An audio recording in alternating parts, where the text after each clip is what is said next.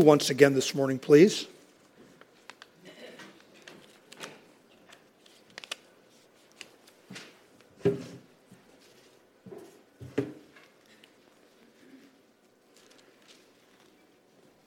Ruth chapter number 2.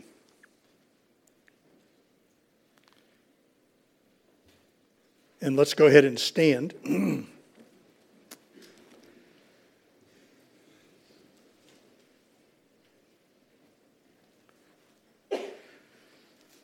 This has nothing to do with the message. I just keep finding myself very pleasantly surprised at the nice weather we're having and that it's the middle of November, that Thanksgiving is just around the corner.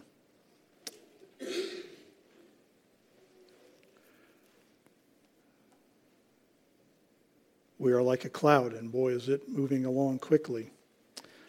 Ruth chapter 2, we will again this morning read the entirety of the chapter. And Naomi had a kinsman of her husband's, a mighty man of wealth, of the family of Elimelech, and his name was Boaz. And Ruth the Moabitess said unto Naomi, Let me now go to the field and glean ears of corn, after him in whose sight I shall find grace. And she said unto her, Go, my daughter. She went and came and gleaned in the field after the reapers. And her hap was to light on a part of the field belonging unto Boaz, who was of the kindred of Elimelech. And, behold, Boaz came from Bethlehem, and said unto the reapers, The Lord be with you. And they answered him, The Lord bless thee. Then said Boaz unto his servant that was set over the reapers, Whose damsel is this? And the servant that was set over the reapers answered and said, It is the Moabitish damsel that came back with Naomi out of the country of Moab. And she said, I pray you, let me glean and gather after the reapers among the sheaves. So she came and hath continued even from the morning until now, as she tarried a little in the house. And then said Boaz unto Ruth, Hearest thou not, my daughter? Go not to glean in another field, neither go from hence, but abide here fast by my maidens. Let thine eyes be on the field that they do reap, and go thou after them. Have I not charged the young men that they shall not touch thee? And when thou art athirst, go unto the vessels, and drink of that which the young men have drawn. And she fell on her face, and bowed herself to the ground, and said unto him, Why have I found grace in thine eyes, that thou shouldest take knowledge of me, seeing I am a stranger? Then Boaz answered and said unto her, It hath been fully showed me, all that thou hast done unto thy mother-in-law, since the death of thine husband, and how thou hast left thy father and thy mother, the land of thy nativity, and art come unto a people which thou knewest not heretofore. The Lord recompense thy work, and a full reward be given thee of the Lord God of Israel, under whose wings thou art come to trust. Then she said, Let me find favor in thy sight, my Lord, for that thou hast comforted me, and for that thou hast spoken friendly unto thine handmaid, though I be not like unto one of thine handmaidens. And Boaz said unto her, At mealtime come hither, and eat of the bread, and dip thy morsel in the vinegar. And she sat beside the reapers, and he reached her parched corn, and she did eat, and was sufficed and left.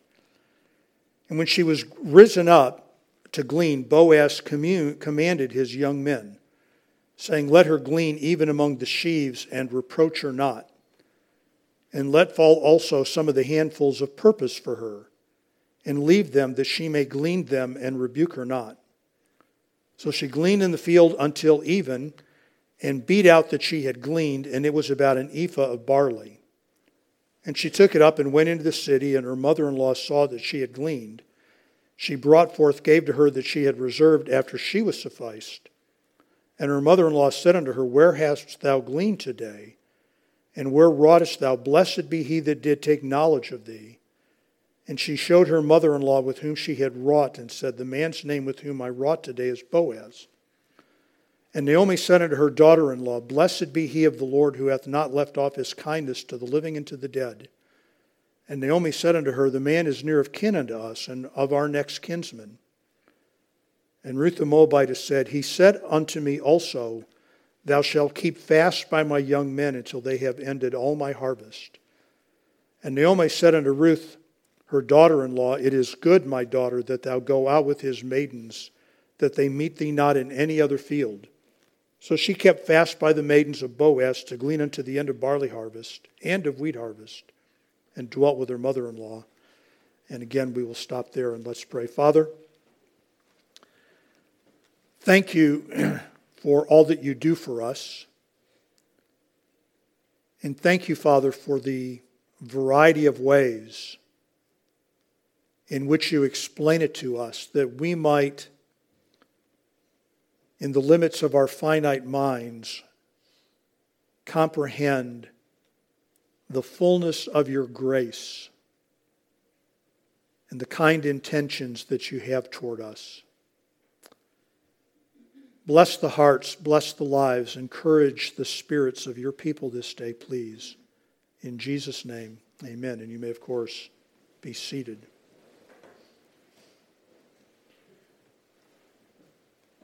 Well, the very fast explanation for the book of Ruth is it is God's way of providing for the lineage of David.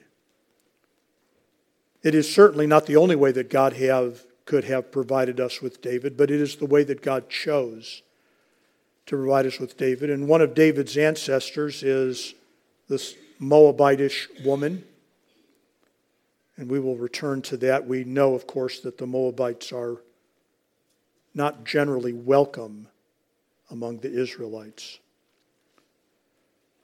But that is the very fast and speedy version, and the book is really in many ways a gold mine of wonderful Bible truths. And the one I wish to call your attention to this morning is the way in which God, through Boaz, demonstrates his abundant grace to us. We all know that life events and life situations can easily call into question God's good intentions for us. And it is easy, as we saw last Wednesday in the Lamentations, it is easy to reach the pit of despair, to have what appears to be the strong hand of God against us in such a way to despair of his kindness. And Ruth is certainly a woman who has known grief and sorrow. She has buried a husband. She has left her family. And of course, her leaving is always grievous, but there are no speedy airplanes back to Moab, or cell phone communication, or Zoom conferences. Her departure from her parents seems to be final in abandonment. And yet God is incredibly gracious to her. And there is no evidence, by the way, that Ruth ever bemoans her situation or laments it. But our subject this morning is on the kindness of God demonstrated in Boaz's treatment of Ruth. And I would just like to call to your attention several ways specifically in which we see that. First, it is shown through the material generosity of Boaz.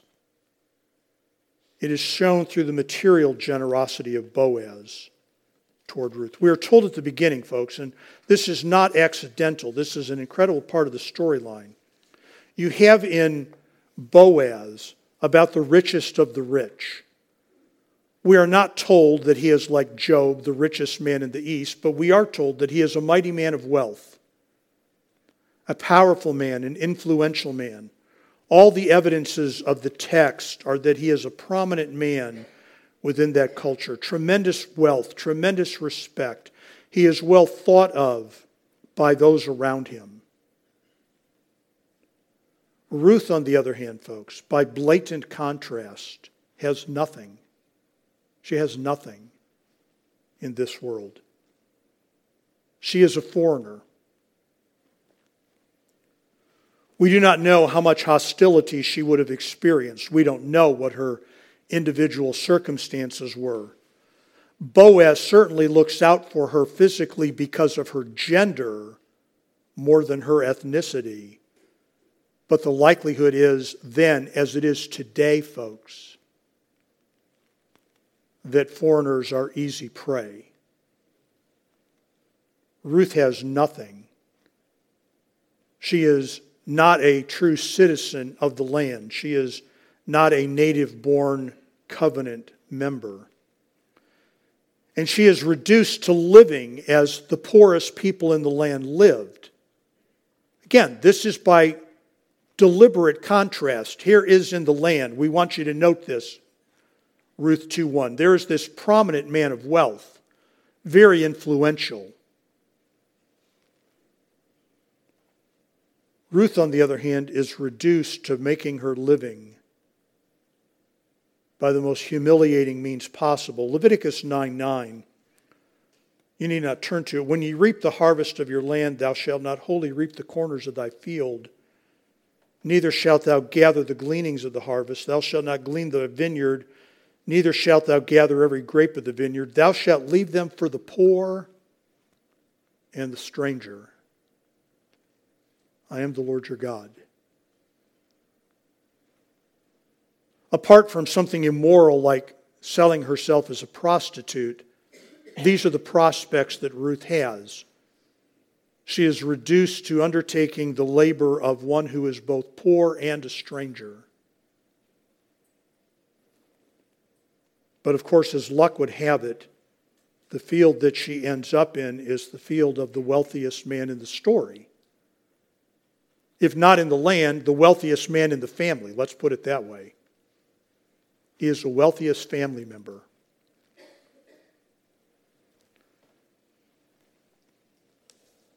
My father was one of 6 children. 5 boys, all of whom, by the way, had reputation as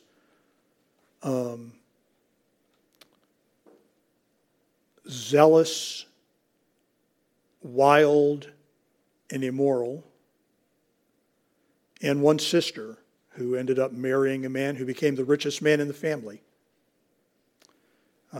But he was far from it. He ended up at the end of his life, after many illnesses, being a fairly tolerable individual to be around. But most of my childhood, I remember him as being, stay away from him, he's mean. That was the way we all thought of him. Stay away from him, he's mean.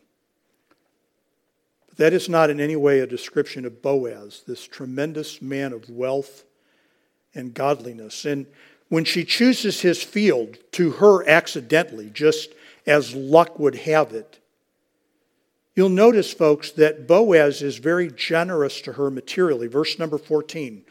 Boaz said unto her at mealtime, come thou hither and eat of the bread and dip of thy morsel in the vinegar. Come and sit at my table for dinner. And then when she's done with dinner, in verse number 15, Boaz commanded his young men, saying, let her glean even among the sheaves, and reproach her not. Don't make her stay back until everybody else is picked and pick up what's left.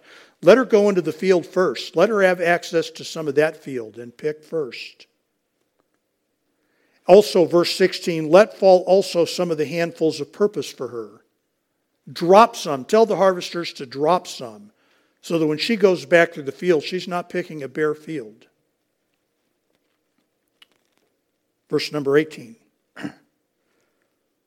She took it up and went into the city, her mother-in-law, with what she had gleaned, and she brought forth and gave to her after that she had reserved, after she was sufficed. Somebody has called this Ruth's doggy bag. Right? Ruth ate and then took home plenty. What's the point of the story, folks? Right? This is a preview of the grace of God. The absolute, unfettered generosity of God. The God who gives and gives and gives and gives. The God who is happy to give, who is willing to give. Not simply materially. The material is what is demonstrated in this passage. God is abundant in His grace. He is, Paul says, rich in His mercy.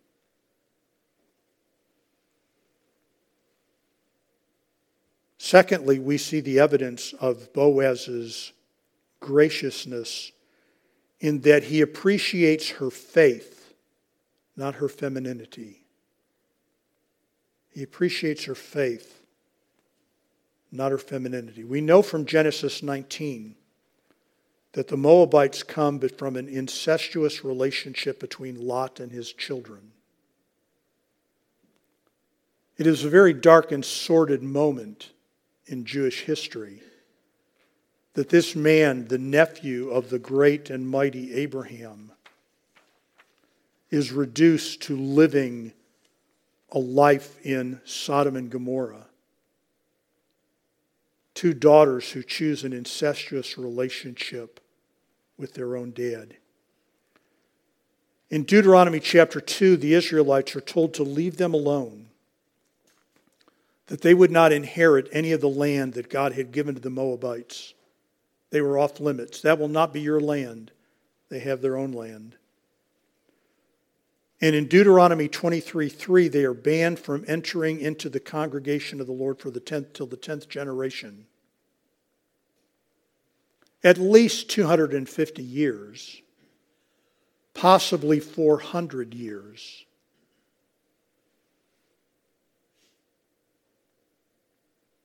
Without stirring up a hornet's nest, folks. Somewhere in your theology that God wants everybody to be saved, you have to come to grips with a God who said, that group of people over there, they're not welcome. They're not welcome. They don't get to come in. They show up and want to be a Jew. The answer to them is no. They don't get to come in.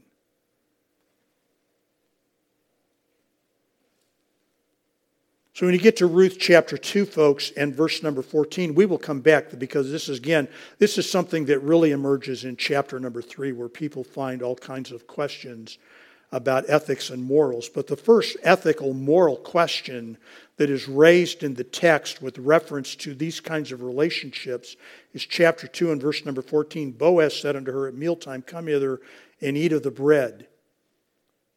Inviting a Moabite to sit at your table for dinner was on the border of scandalous. It was something that a good, dedicated Jew wasn't supposed to do. But then again, folks, in chapter 2, verses 10 through 12, we note what is driving Boaz. Why are you being so kind to me? Why are you showing me this grace? She identifies herself as a stranger, an alien, not just from another country, but somebody who is not a part of the covenant community. These are strong bands, folks, strong bonds and bands that bind these people into a particular code of conduct. For instance, let me just give you a couple of illustrations. Jews were not permitted to eat any animal that died a natural death. Jews had to slaughter their own live animals. They could eat them, but they had to slaughter them. If it died a natural death, a Jew couldn't eat it. But you could give it to somebody who wasn't a Jew. Deuteronomy 14:21. If you're a Jew, you couldn't eat it, but a stranger, they can eat it. If you were a Jew, you couldn't charge another Jew usury or interest on a loan. But you could charge people who weren't Jews usury. That was okay. They're not part of the covenant community. Deuteronomy 23:20. So there are clear rights and responsibilities. There are privileges that come to being a Jew that do not extend to people who are, in the language of our Bible, strangers, foreigners. But what Boaz saw was her faith in God. And what Boaz saw was her treatment of her mother-in-law. Hold your place in Ruth, but turn, if you would please, to the book of Ephesians and the 2nd chapter.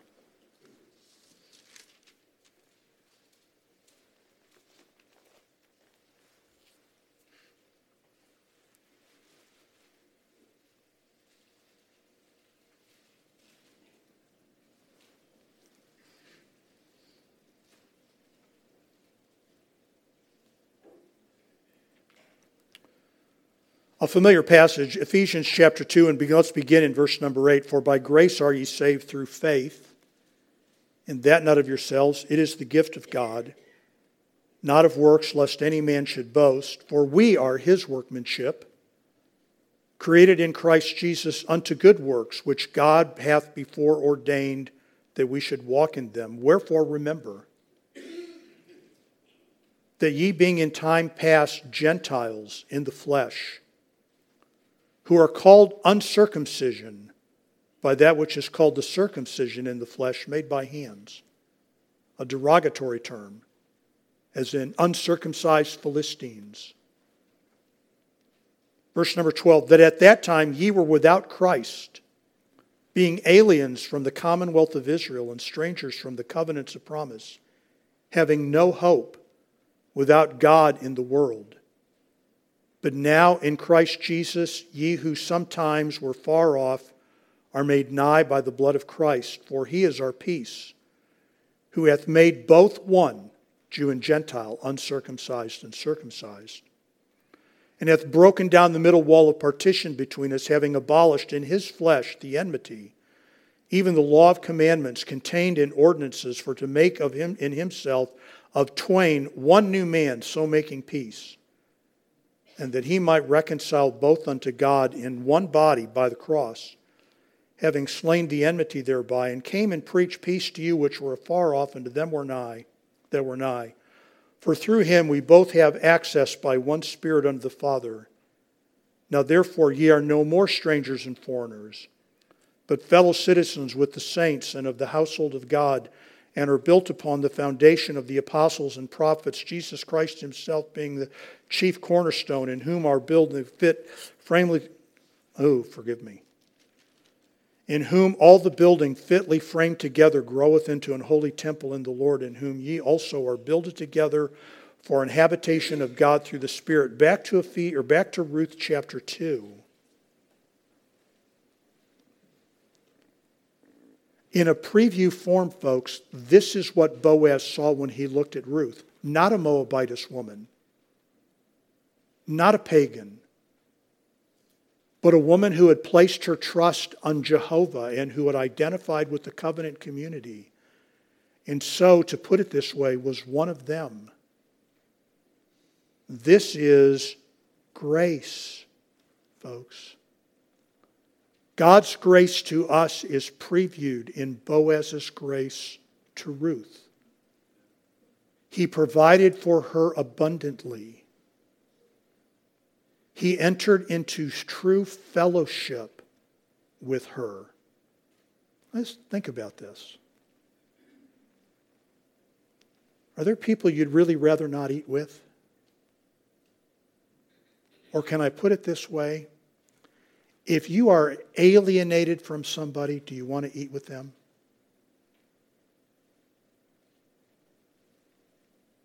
Is that the ideal setting to share a meal? Hostility, unpleasantness. Here is Boaz having dinner with Ruth. Not Ruth alone, not an intimate romantic dinner. A common meal at which she is welcome, and evidence of her acceptance by this prominent man.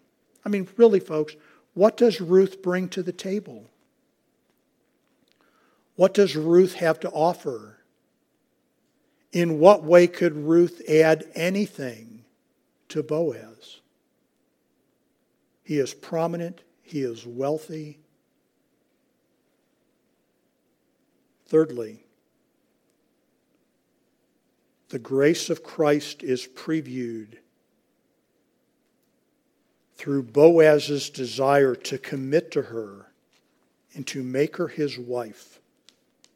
Now, we don't really see that yet. That is where the story goes. You know the story. That is what comes next. But over all of chapter 3 and most of chapter 4, we have Boaz taking definitive active steps, not simply to be kind to Ruth, but to wed Ruth and to make her his wife.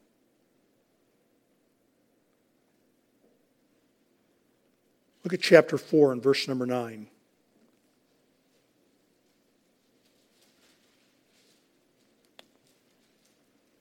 Boaz, chapter 4 and verse number 9, Boaz said unto the elders and to all the people, ye are witnesses this day, that I have bought all that was Elimelech's, and all that was Kilion's, and Maon's of the hand of Naomi.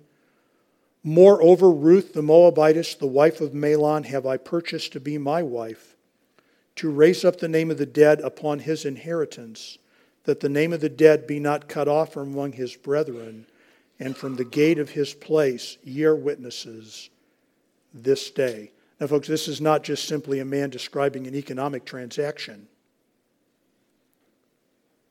This is not simply a guy going, look, I have all this money, I have all the cars that I want, I have all the homes that I want, I have all the toys that I want. The only thing I don't have is a wife. I'm going to buy me one of those too. But there is a distinct spiritual purpose to what he was doing. If you want to carry the analogy all the way through, folks, what is the only thing that keeps humanity from going extinct? The grace of Christ to his people. That is the only thing between us and extinction. All humanity is condemned to eternal punishment and torment. The only way there is a name that continues to exist is if Christ redeems us and brings us into his fold. This is, and we'll get to eventually, of course, to chapter 4, but this is the loving act of a man determined to perpetuate and protect and preserve the name of this people. This is exactly what Christ has done for us. Acts 20:28, you're familiar with the passage. Paul says to the elders at Ephesus, take heed therefore unto yourselves and to all the flock over which the Holy Ghost hath made you overseers, to feed the church of God, which he hath purchased with his own blood. You are not mine, dear people. You do not belong to me. This is most certainly not my church. People will commonly say to a pastor, your church, this is not my church.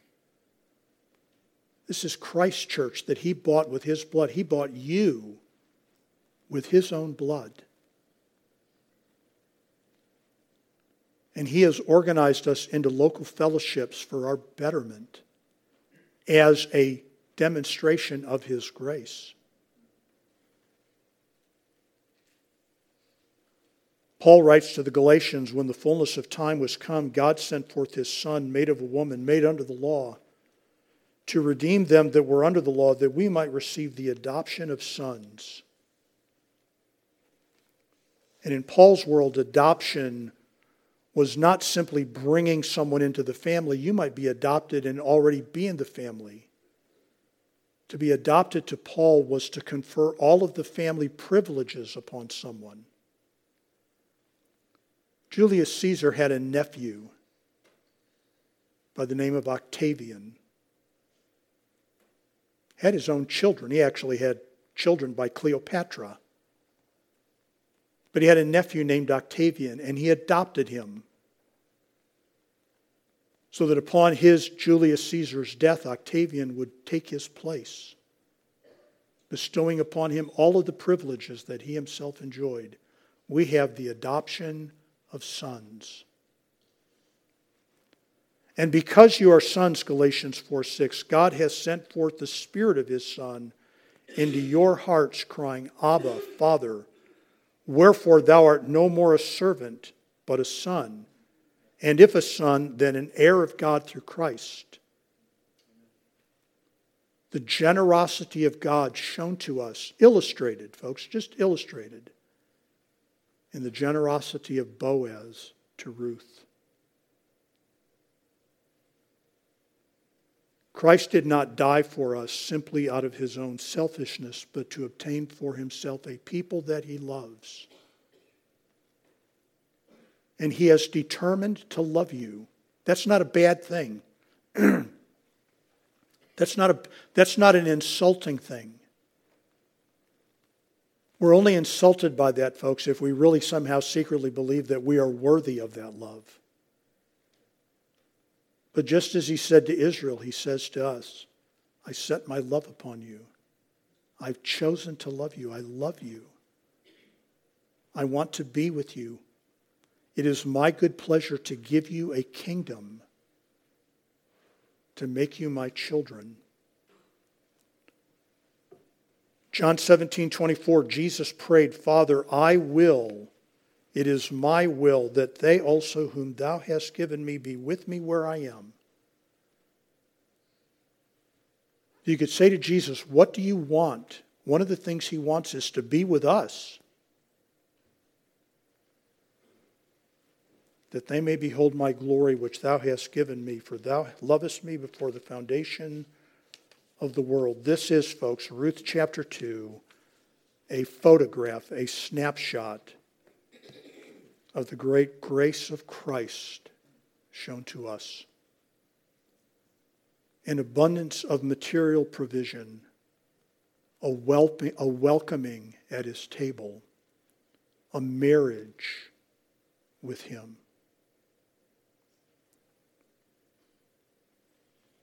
His blood has transformed us from aliens and strangers to citizens and sons. His blood. And even, folks, when he does discipline us, which he does, it is a discipline in love. Hebrews chapter 12. And in fact, I would point out to you from Psalm 103:10, he hath not dealt with us after our sins, nor rewarded us according to our iniquities. He's never, ever, ever been as hard upon us as we probably deserve. But instead lavishes upon us hope, the ability to serve him, the forgiveness of our sins, the gift of his Spirit. So he is so gracious to us.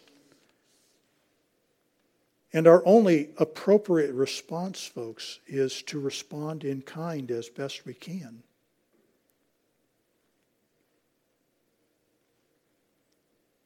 Paul writes again in Ephesians 1:5 of God the Father having predestinated us unto the adoption of children by Jesus Christ to himself according to the good pleasure of his will. He really wanted to do it. He really wanted to make us his children. He really wanted to confer upon us the status of childhood. The only thing being denied us is everything that belongs to Christ as the firstborn.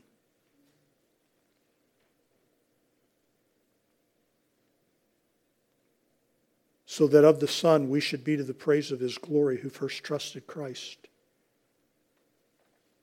And of his Spirit, the earnest of our inheritance until the redemption of the purchased possession unto the praise of his glory. It is not unreasonable, right? Ruth marveled at the grace that was shown to her. It's not unreasonable for us to be grateful for what God has done. All right, in just a second, we're going to pray and make a couple of announcements. And Brother Josh, I see you sitting back there. I know you're not expecting this, but would you come up and say goodbye? Seriously, they're leaving. I don't know. Some of you won't be here this evening, but he's here this morning. Would you say whatever it is? I know you haven't had a lot of time to plan, but if you want to say something to the people like, glad to be out of here. And would you pray? I'll just make a couple of announcements. You'll pray, and we'll have our closing song and be dismissed. It's been good to have them here. They're leaving Wednesday to go back to Kenya, so pray for them as they go. Pray for the ministry there. All right, so just a couple of announcements to you.